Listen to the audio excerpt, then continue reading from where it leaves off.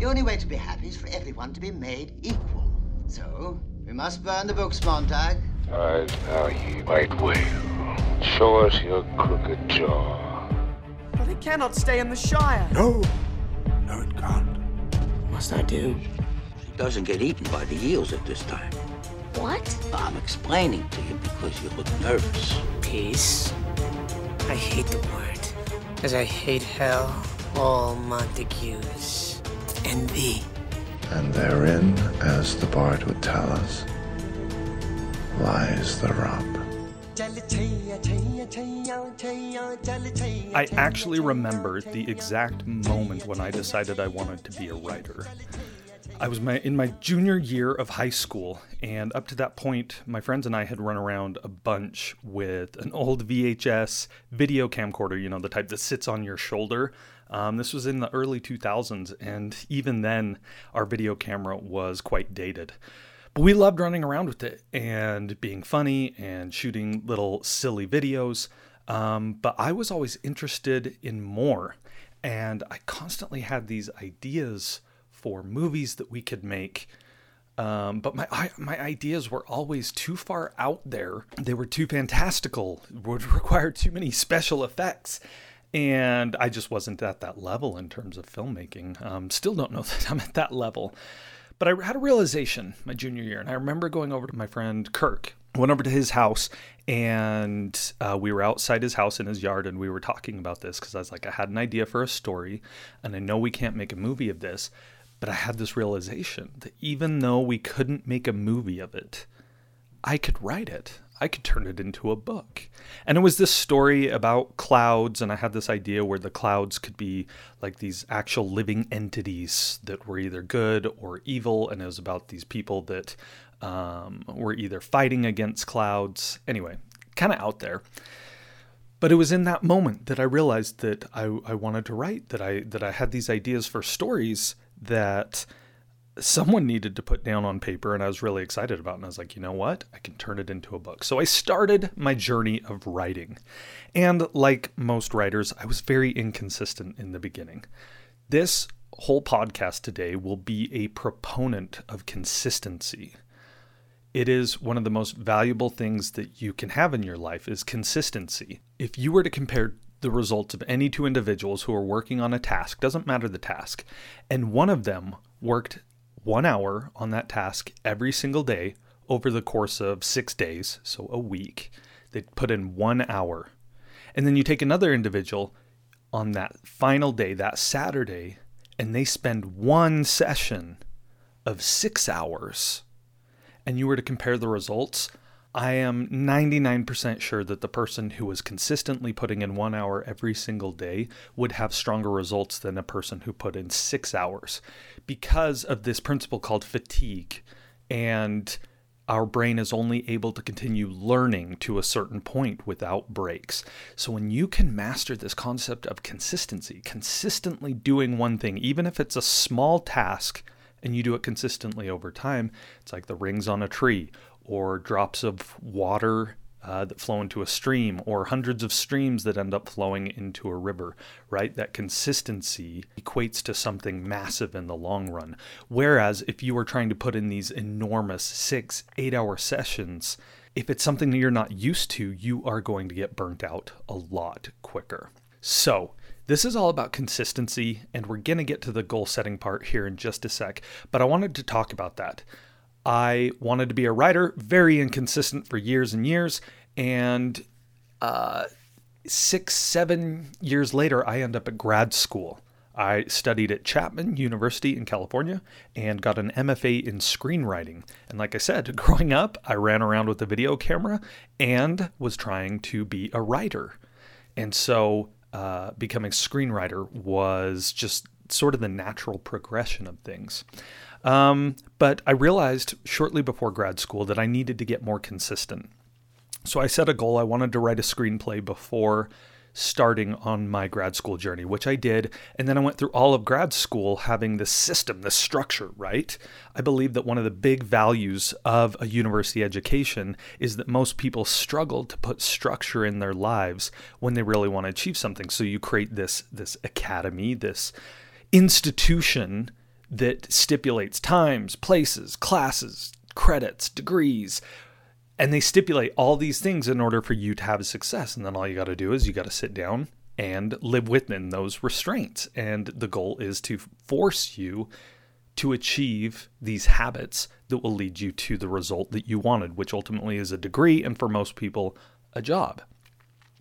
So I go to grad school, and I should probably do a whole other episode on the value of an MFA in screenwriting and an MFA in general. I know a lot of people question whether degrees are even worth it nowadays, and that's a subject for a later time. Suffice it to say, one of the massive benefits that I got out of grad school was becoming a consistent writer, because I had this structure in place, right? I would actually say that grad school was fairly easy for me in terms of doing the work, because I like writing and I like telling stories. That's not to say it isn't hard work, because it is. Nevertheless, the school curriculum was all about writing, and so as long as I was putting time in every day or most days, I was on top of my tasks and was able to do very well in grad school. Post-grad school, I left school and got a job as a video editor, and we moved away from California back to Utah. And I had this fear, and I think it was a good thing, because it pushed me to ask myself, am I going to let go of this good habit that I have created, which was writing regularly? And it had benefited me so much. And I didn't want to lose that, even though I was starting, a day job, 40 hours a week, editing video, shooting video, but I still wanted to write. And I also had a pivot. Since we moved back to Utah, I suddenly felt very called to begin writing novels again. And so I started this journey to learn how to be a consistent writer when I didn't have this institution forcing me to do it. And that is what I'd like to share with you today. And we're going to talk about goals and setting goals and things you can do to make sure that you are on track with your writing. Because I'll tell you, so many people start books, start writing a book, but how many finish them? It can be a very difficult task, because it requires consistency and regular effort over the course of time. You don't sit down in an evening and write a book. You may not even be able to sit down in one evening and write a short story. Since grad school, in the past 7 years, I have written a bunch of short stories. I've started a number of books. I've completed 3 novels in the past 7 years, one of which is the one I'm currently working on. It's called Skyrush, and I've done 3 major drafts on Skyrush in the past 7 years, all while having a full-time job that was working me, anywhere from 40 to 60 hours a week. On top of that, I was managing to write for 7 hours every single week. I produce a weekly podcast now. I produce daily TikTok videos. I still manage to get in time to read, still have a social life, spend time with my wife and my kids. And so these techniques, I don't want anybody to come at me with this BS that I just don't have time to write, because I promise you it's because you're not using your time wisely, and because you don't have a proper structure that will help you achieve those goals. I feel like I'm busier than ever, and honestly, I'm still pushing myself to find time to do more writing than I currently am, because I want to do more than even just 7 hours a week. And I know I can find the time if you're just smart about it. So let's get smart. We're going to dive in and talk a little bit about goals. And these principles apply to just about any goal that you are setting. After we spend a little bit of time talking about goals, I'm going to introduce you to level 1 and level 2, what I'll call writer level 1 and writer level 2. And these are really good systems and sort of gives you that structure that I was talking about at different levels, depending on your time commitment and what goal you're trying to achieve. But before we do that, we're going to talk about goals. And these principles that I'm about to share, they apply to just about any goal. I have found that these things just truly work. They get you to get your butt in gear and to do the thing you're trying to do. Now, I have to give credit where credit is due. These are things that I learned from Chris Crone. He is my boss. He is a public speaker, a real estate investor, a mentor, and he teaches some phenomenal things. Chris is one of those individuals that demands really, really big results from himself and tends to achieve his goals. And that's the type of person you want to learn from. You want to learn from someone that is doing the thing that you want to achieve, which, by the way, not an ego play at all. I was sharing the amount of writing that I've been able to do over the past number of years so that you understand that these things do produce results. So we're going to go down the path of personal development a little bit. And I know, having spent time with filmmakers and artists and writers, sometimes we look at the personal development world and it just seems a little woo-woo. And it's like, yeah, I watched The Secret and, this law of attraction. These things don't matter.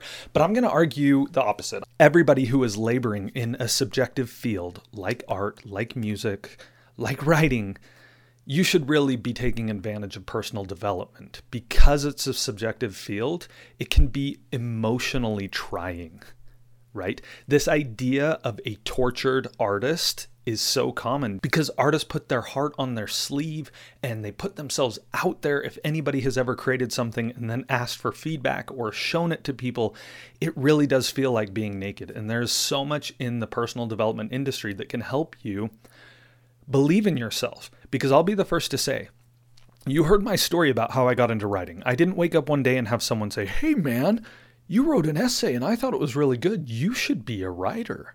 In fact, I don't know that anyone has ever told me that I should be a writer. It is something that I decided myself. And it is something that I believe myself. And as you go writing, showing people, and then get to the stage that I'm in where I am querying agents, holy cow, it takes a lot of confidence to be able to put yourself out there and have people critique you and either tell you that your stuff is good or no good. And when someone tells you that your stuff is no good, you gotta be in a position where you believe in yourself enough to keep moving forward and to not let that stop you when you're in the valley of despair. So again, this is my little diatribe that personal development content is just fabulous. I have learned so much from Chris Crone that has helped me to understand that I've got to believe in my writing long before anyone else will. You hear there's so many examples. J.K. Rowling, how many times was her manuscript rejected? How many people read Harry Potter and they could not see that this would be the most commercially successful book of our generation, possibly of all time, right? There are individuals out there who read the first Harry Potter, the manuscript of it, and said, which means we are in a subjective field, which goes to show that we are in a subjective field. And just because something doesn't resonate with one person, it doesn't mean it is not good. So I wanted to share this quote from Chris Crone that ties directly into what we're going to talk about with goals. He says, "The things we do on a consistent daily basis define who we will become. It is the little activities that we do consistently that will change our results. And the results we're currently getting are because of the activities that we're doing consistently over time." Second quote I want to share with you that comes from this personal development world: "Hunger will destroy your fear of failure." I've heard Tony Robbins say this a number of times. People ask him all the time, you work with successful people. A lot of the top dogs in the world will come to Tony Robbins when they run up against an obstacle and they expect him to get them unstuck.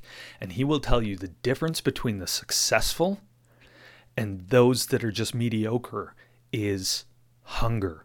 It's not intelligence. It's not skill. It's not talent. It's who's hungry enough to keep pushing when things get hard. And believe me, if you're in the game of writing, things will reach a point that they get hard. If you are a writer, if you are a musician, if you're a filmmaker, I believe that the number one thing that every artist needs more of is practice. It's something that the athletic industry just seems to get. And I feel like artists struggle to understand this idea, at least starting artists struggle to understand this idea. For example, if you want to be a writer, you've got to write more and read more. That's it. Just like when you want to lose weight, everyone will tell you the same thing. Move more, eat better. There's a million different strategies on how you can do that. And I'm going to offer you a strategy today that will help with your writing. But at the end of the day, what we're talking about is finding ways for you to write more and to read more. Now, Before we dive into this recipe that I have, I wanted to share one more example.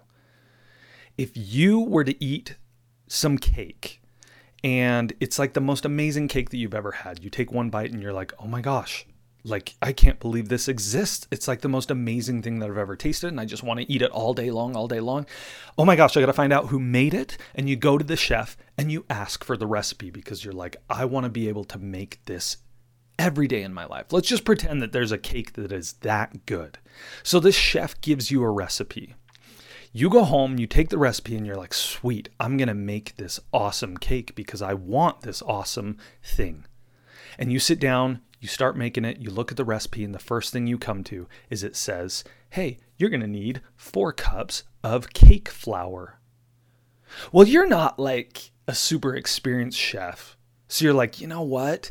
Cake flour? I don't have cake flour. I don't really want to run to the grocery store and get cake flour. In fact, I don't really even know what it is. It probably doesn't matter.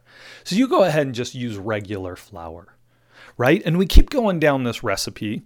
And every time it mentions something that you don't actually have, it's like, yeah, you got to put in some pecans. And you're like, well, I don't have any, so I bet walnuts is okay. And then you start measuring sugar, and it's like, you need 2 cups of sugar. And you're like, crap, I'm out of sugar.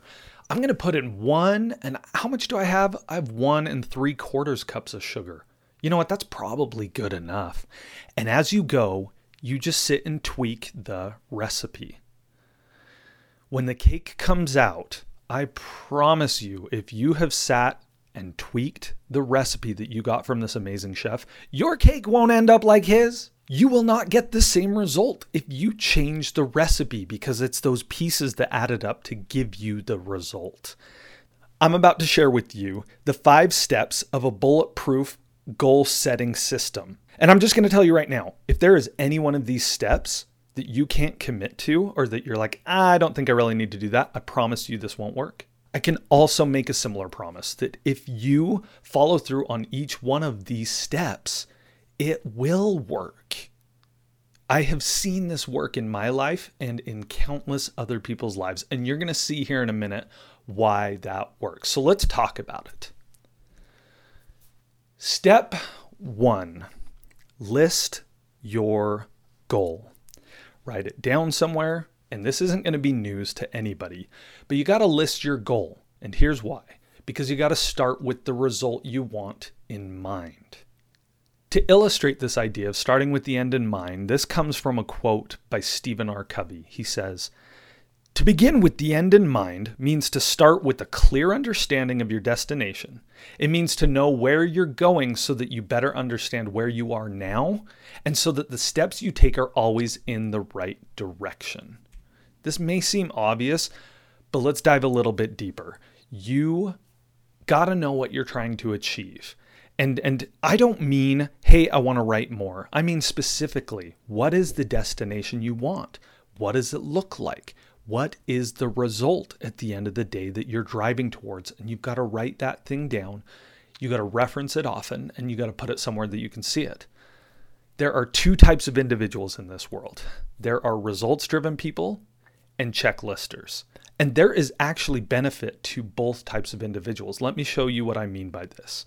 Right? Let's say there is a mom who runs around all day and picks her kids up from school, drops them off at soccer practice, takes them to violin lessons or piano lessons, and has to get groceries.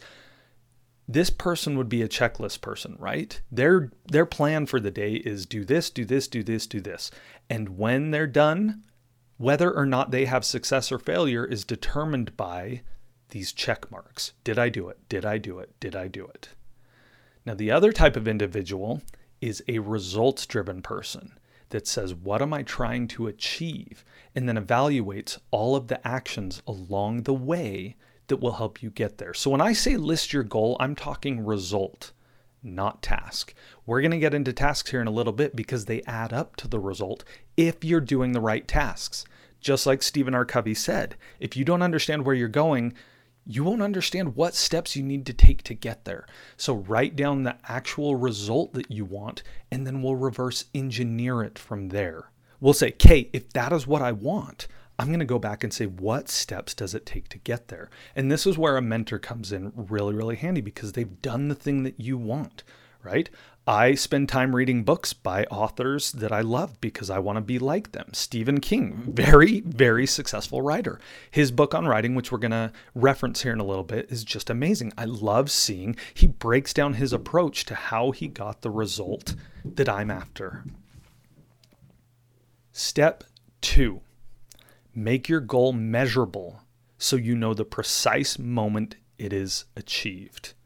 Now, this is the information that I feel like veers from many other doctrines or education systems on setting goals. You have to have a goal that's measurable. And for some reason, every time I bring this up, this is some content I've actually taught from the stage at a Chris Crone event. Like I said, he's my boss and I help him put on events. And I've actually taught this section on goal setting.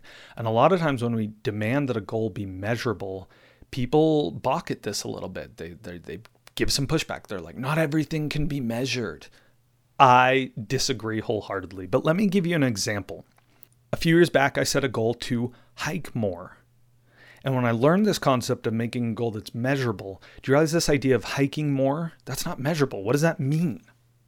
How will I know if I've hiked more, right? I would have to have some stipulation and be like, okay, hike more per month, hike more per week, hike more than what? Hike more than last week, right? As soon as I start changing it from this nebulous idea of hike more to something specific, now I know the exact moment when I achieve that, and that's critical, and I'll share why in just a second. Let me give another example of this hiking goal. Instead of saying hike more, what if the goal was hike to the top of a mountain? So how will you know when the goal is achieved? Because you'll be standing on top of the mountain. If your goal is to write a book, how will you know when you've reached the goal? Because you will write the words, "the end." And you'll know that you achieved your goal. Here's why it's critical. It's because change comes gradually.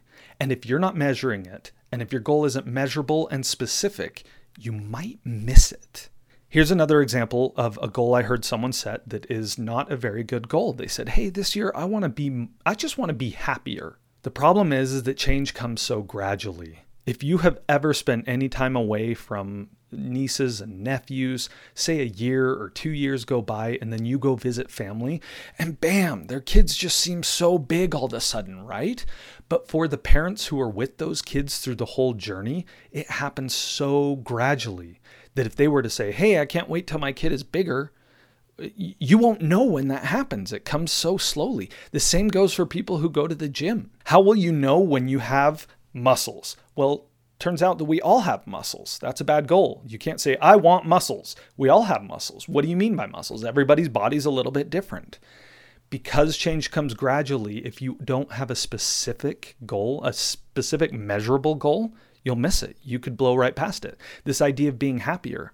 You might be happy for the first 3 quarters of the year. And the last quarter of the year, you have some difficult things happen.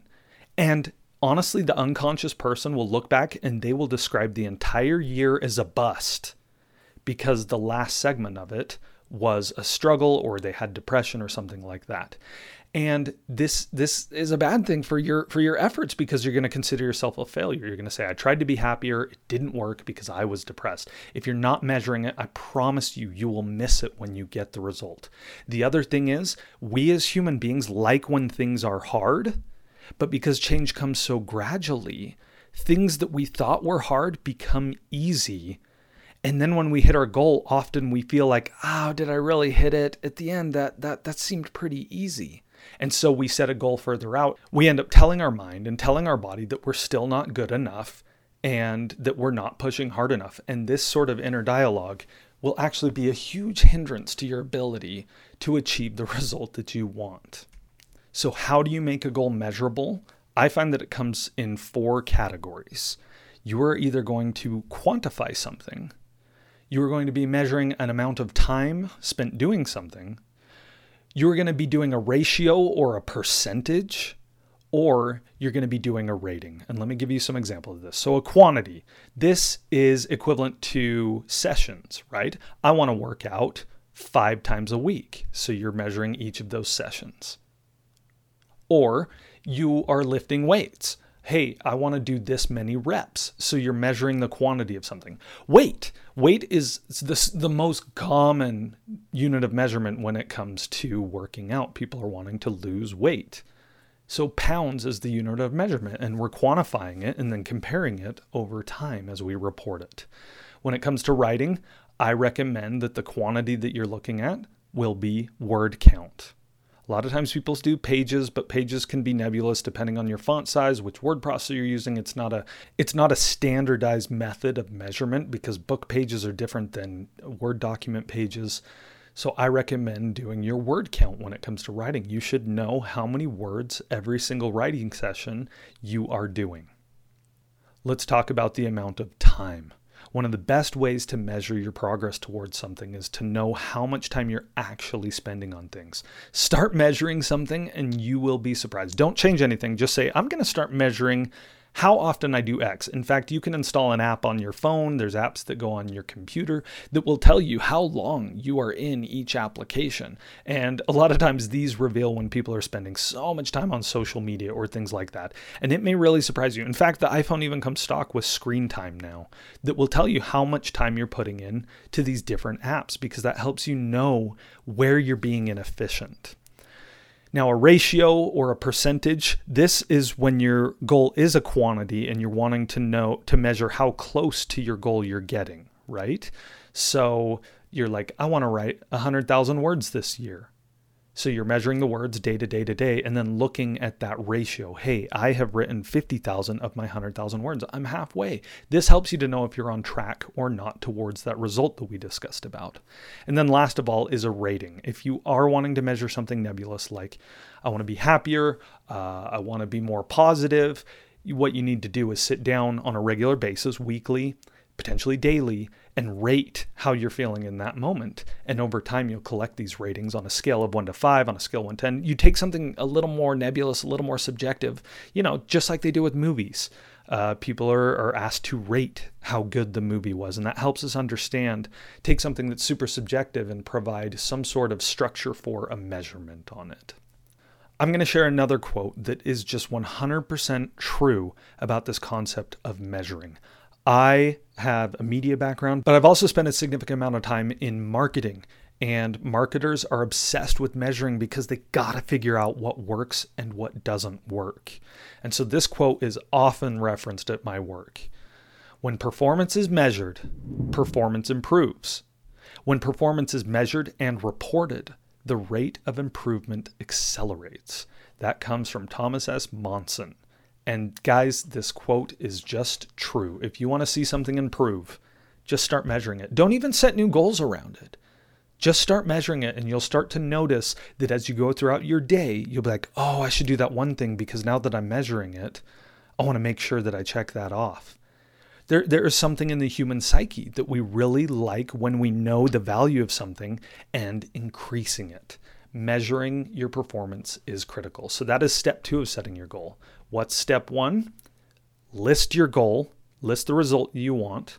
Step 2 is make it measurable and determine what will be the units of measurement used in order to achieve that goal. Step number 3, establish your action step. This action step should be done daily or weekly or monthly. My writing goal is a weekly total number of minutes. Do I write every single day?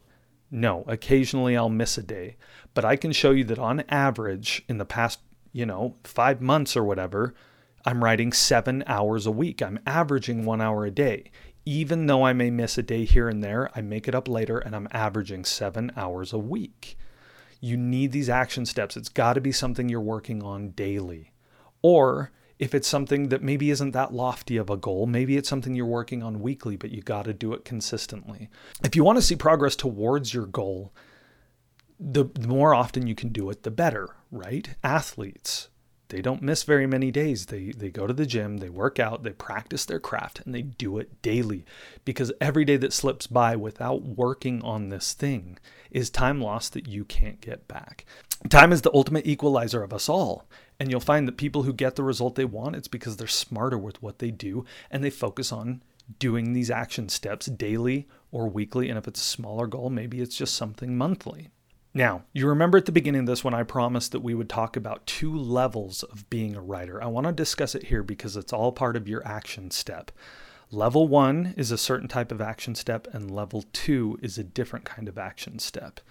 If you are just getting started writing, if you have never really sat down and tried to write anything creative on your own other than in school or things like that, and you want to be self-motivated to do it, I recommend starting with what I call level 1.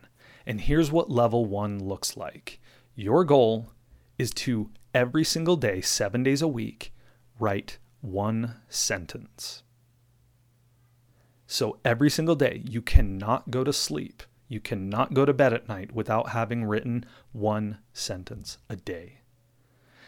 Let me tell you why this works. Number 1, when I say that, I've gotten this reaction so many times, and it's so funny because this worked with me for years. It's how I wrote 2 of my first books.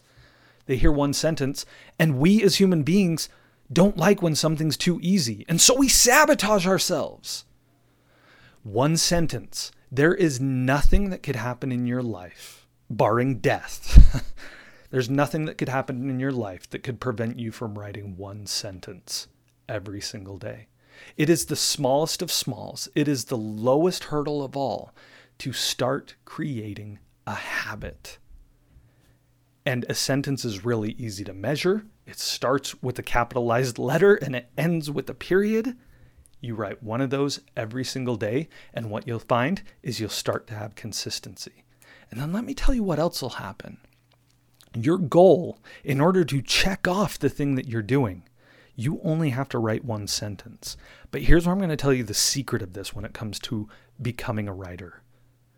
The number of times where you will actually only write 1 sentence are few and far between. Because once you've forced yourself to sit down and pound out on a keyboard or a notebook and a pencil, once you've forced yourself to sit down and write 1 sentence, you will write more. You just naturally will because you're in the zone.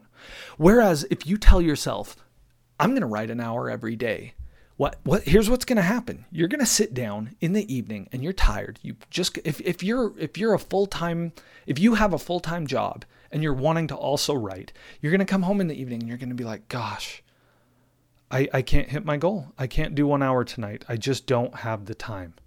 And so instead of just doing some, the smart thing would be to say, I'll write with whatever time I have. You won't write at all because your goal was 1 hour. It's too big.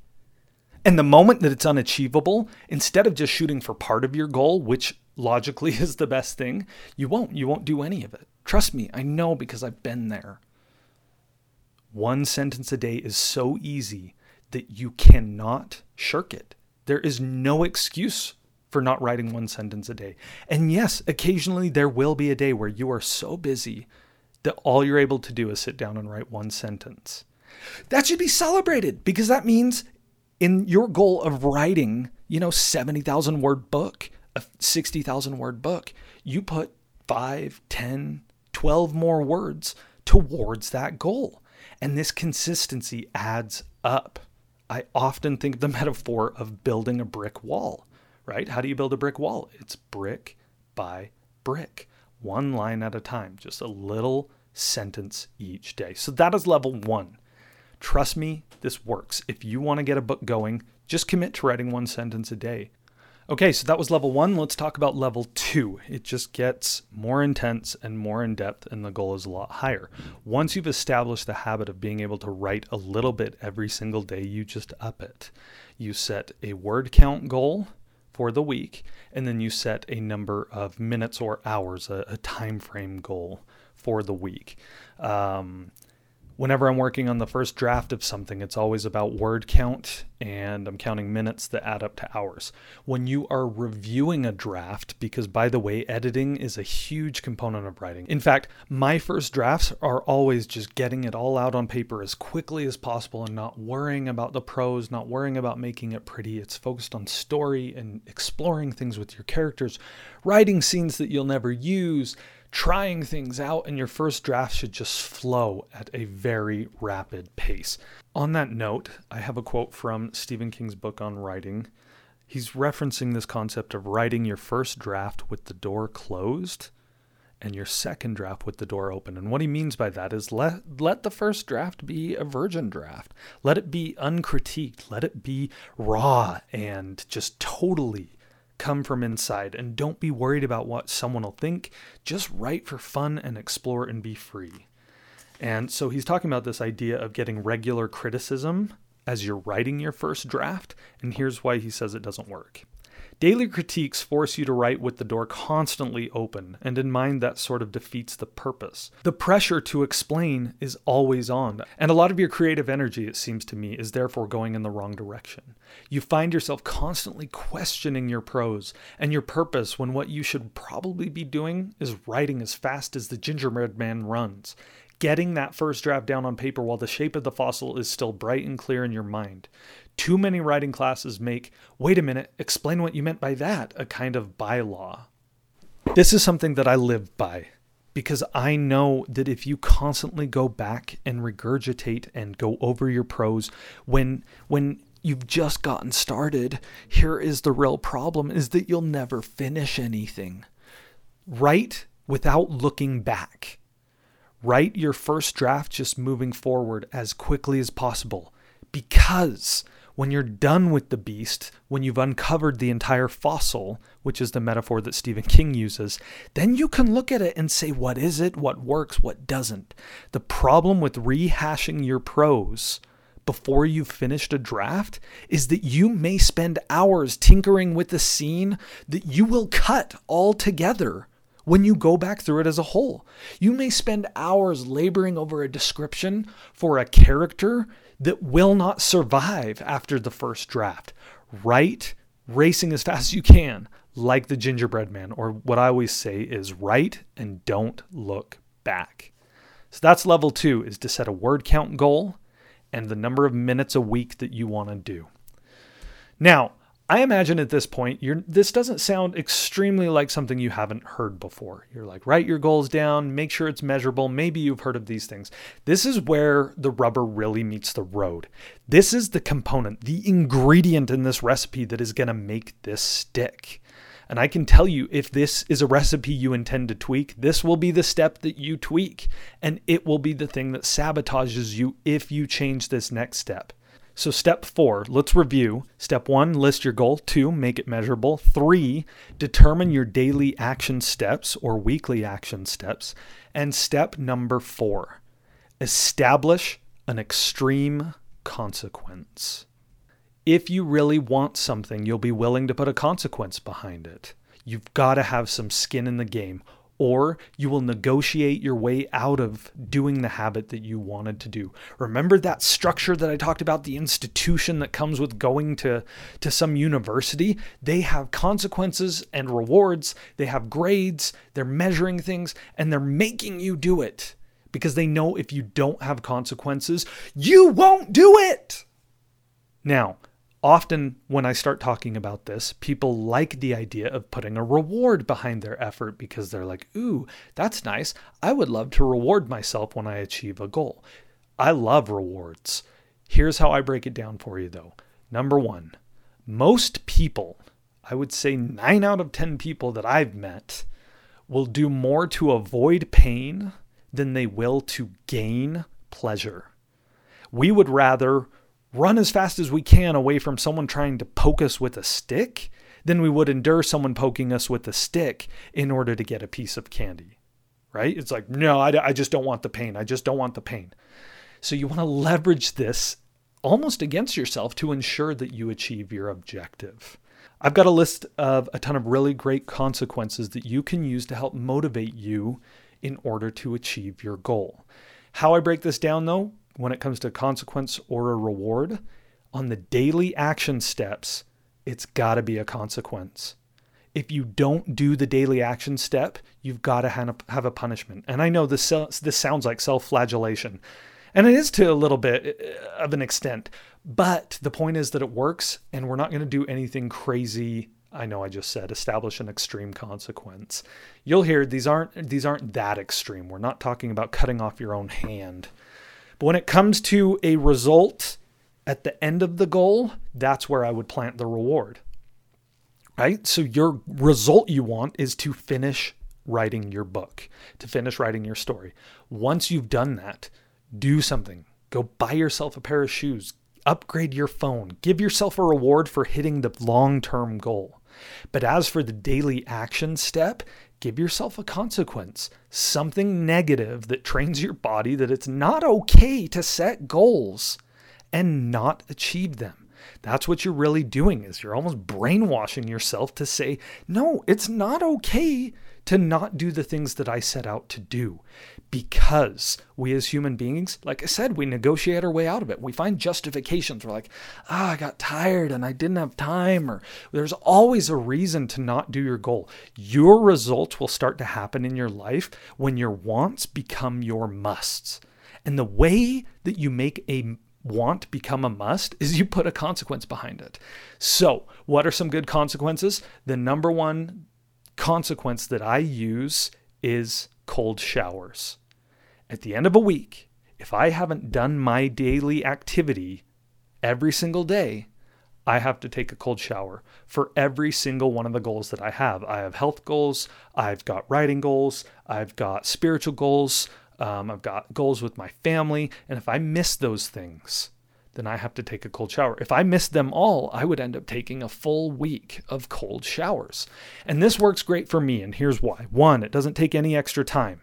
I've already dedicated time in the morning to take a shower. The difference is just the temperature of the water. Two, it's actually healthy for you to take cold showers, so there's no harm. Three, I hate it. I do not like taking cold showers. It's painful every single time I do it. So I'm actually teaching my body that when I don't achieve a goal, when I don't do my daily action step, when I don't do my writing, that it's not okay. I don't get to have this double standard with myself, right? If somebody tells you they're going to do something and then they don't do it, most people would be very, very annoyed.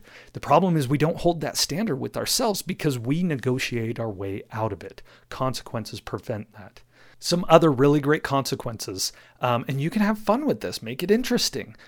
My nutrition goal that I did all through 2020 and it worked fabulously, and I'm doing it again this year, is that if I break certain aspects of my nutrition plan, I have to eat Rocky Mountain oysters.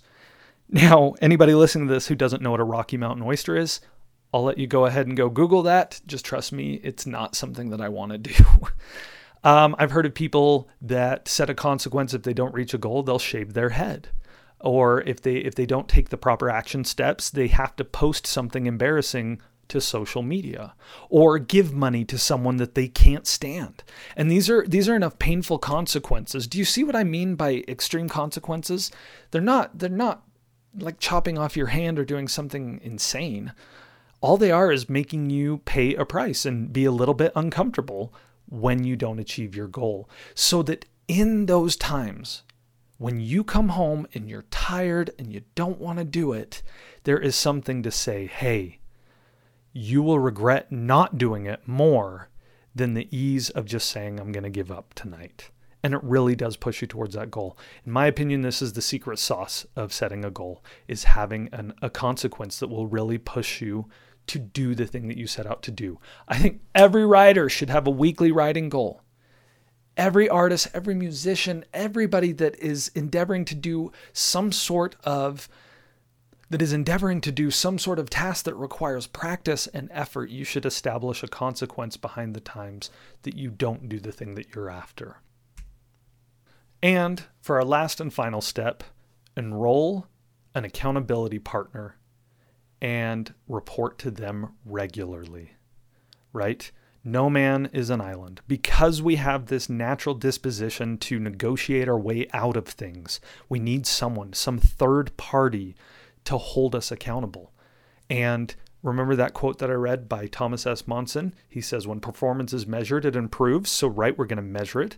When performance is measured and reported, it improves exponentially. There's something about taking our goals, taking the thing that we're doing and having to go before a third-party individual and say, here's what I did, here's what I didn't do, that is sort of a consequence built in and of itself, right? Because we're held accountable.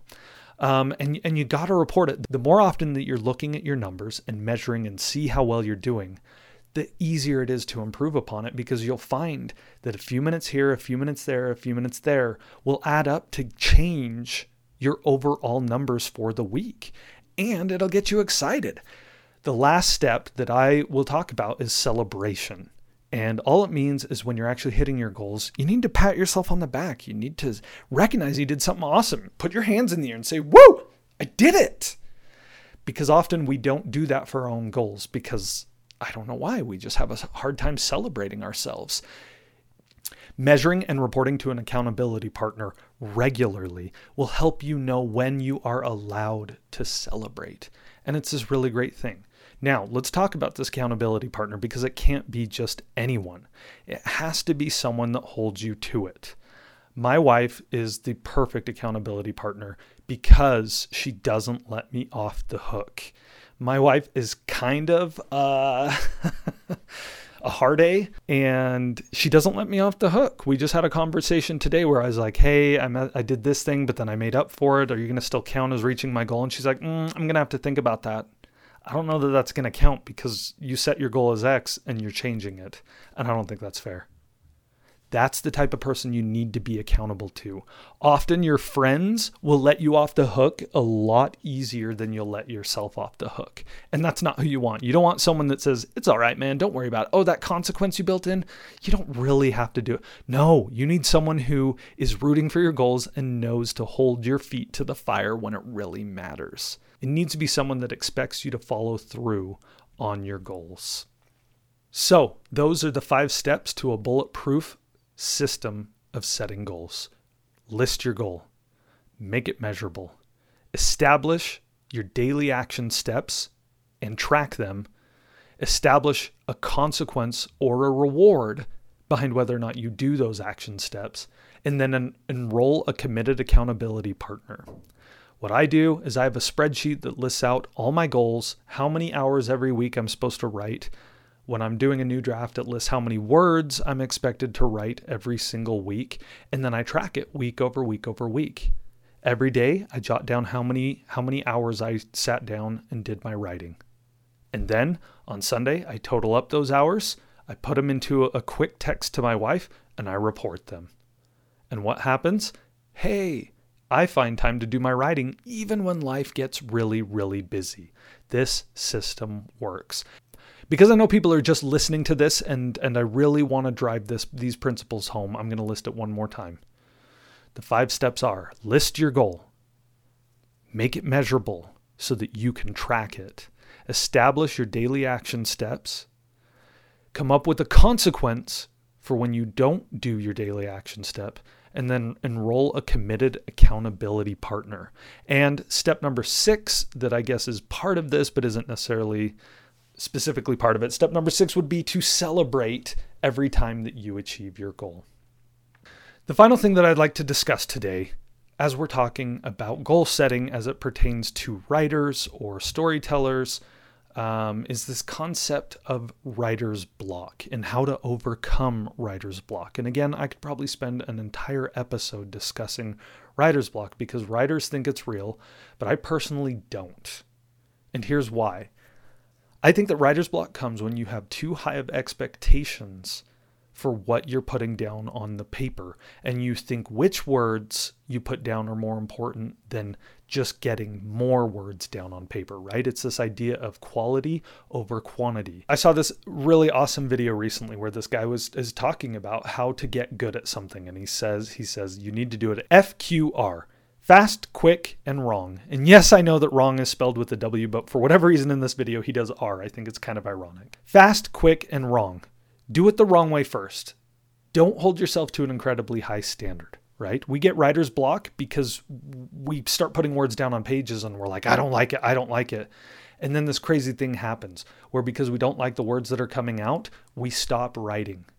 and we start overthinking it. All writer's block is assuming that the first words that you put down on page are going to be the best words, and that's just not right. That's not how writing works.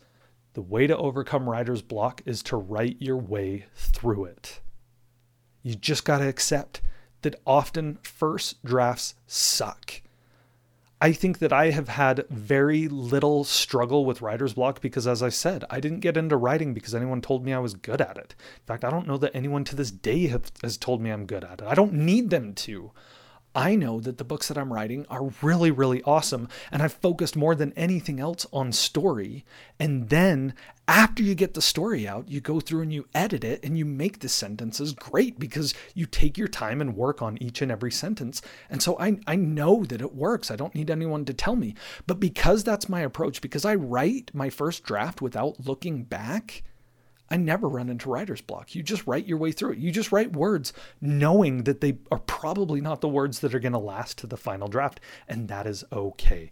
I want to give you an example. It's a sports analogy because, like I said, the athletic community as a whole has figured out this concept of practice way ahead of the arts. And I just don't get it. We should all be taking pages from Kobe Bryant and Michael Jordan and these guys that figured out that, hey, the more time I spend on the court, the luckier I get in the game, right? It's funny how good luck looks a lot like hard work. Imagine a basketball player has a game. His free throw is off. He misses every single free throw during the game. And at the end of the game, he's like, dang, why am I so off? I've got free throw block, or I've got basketball block. Now, let me tell you what a writer who claims to have writer's block would do. They'd be like, man, my free throw's off. I probably need to take a break. I probably need to sit back, relax, clear my head, and not play basketball, right? I've got basketball block and I just need to wait for it to go away. And then a week goes by and the next time you put your hand on a ball, because a week's gone by, it doesn't feel quite as smooth as it did when you were practicing every single day. And the next time you throw a free throw, you miss again and you're like, man, I've still got that writer's block. I just need more time off. If any basketball player talked like this, we'd say you're insane. Your free throw is off because you need to practice more. The way to get through that is by hitting the court earlier, shooting more free throws, and work on your game. And I don't know why, but writers think that it's different for them. At least writers that I've talked to that reference writer's block think that when they can't think of what to write, when they're like, I'm just stuck, I guess I'll distance myself from writing. And that just makes it that much harder to come back because every time you sit down, the words feel all wrong again. The way to get over writer's block is to write through it.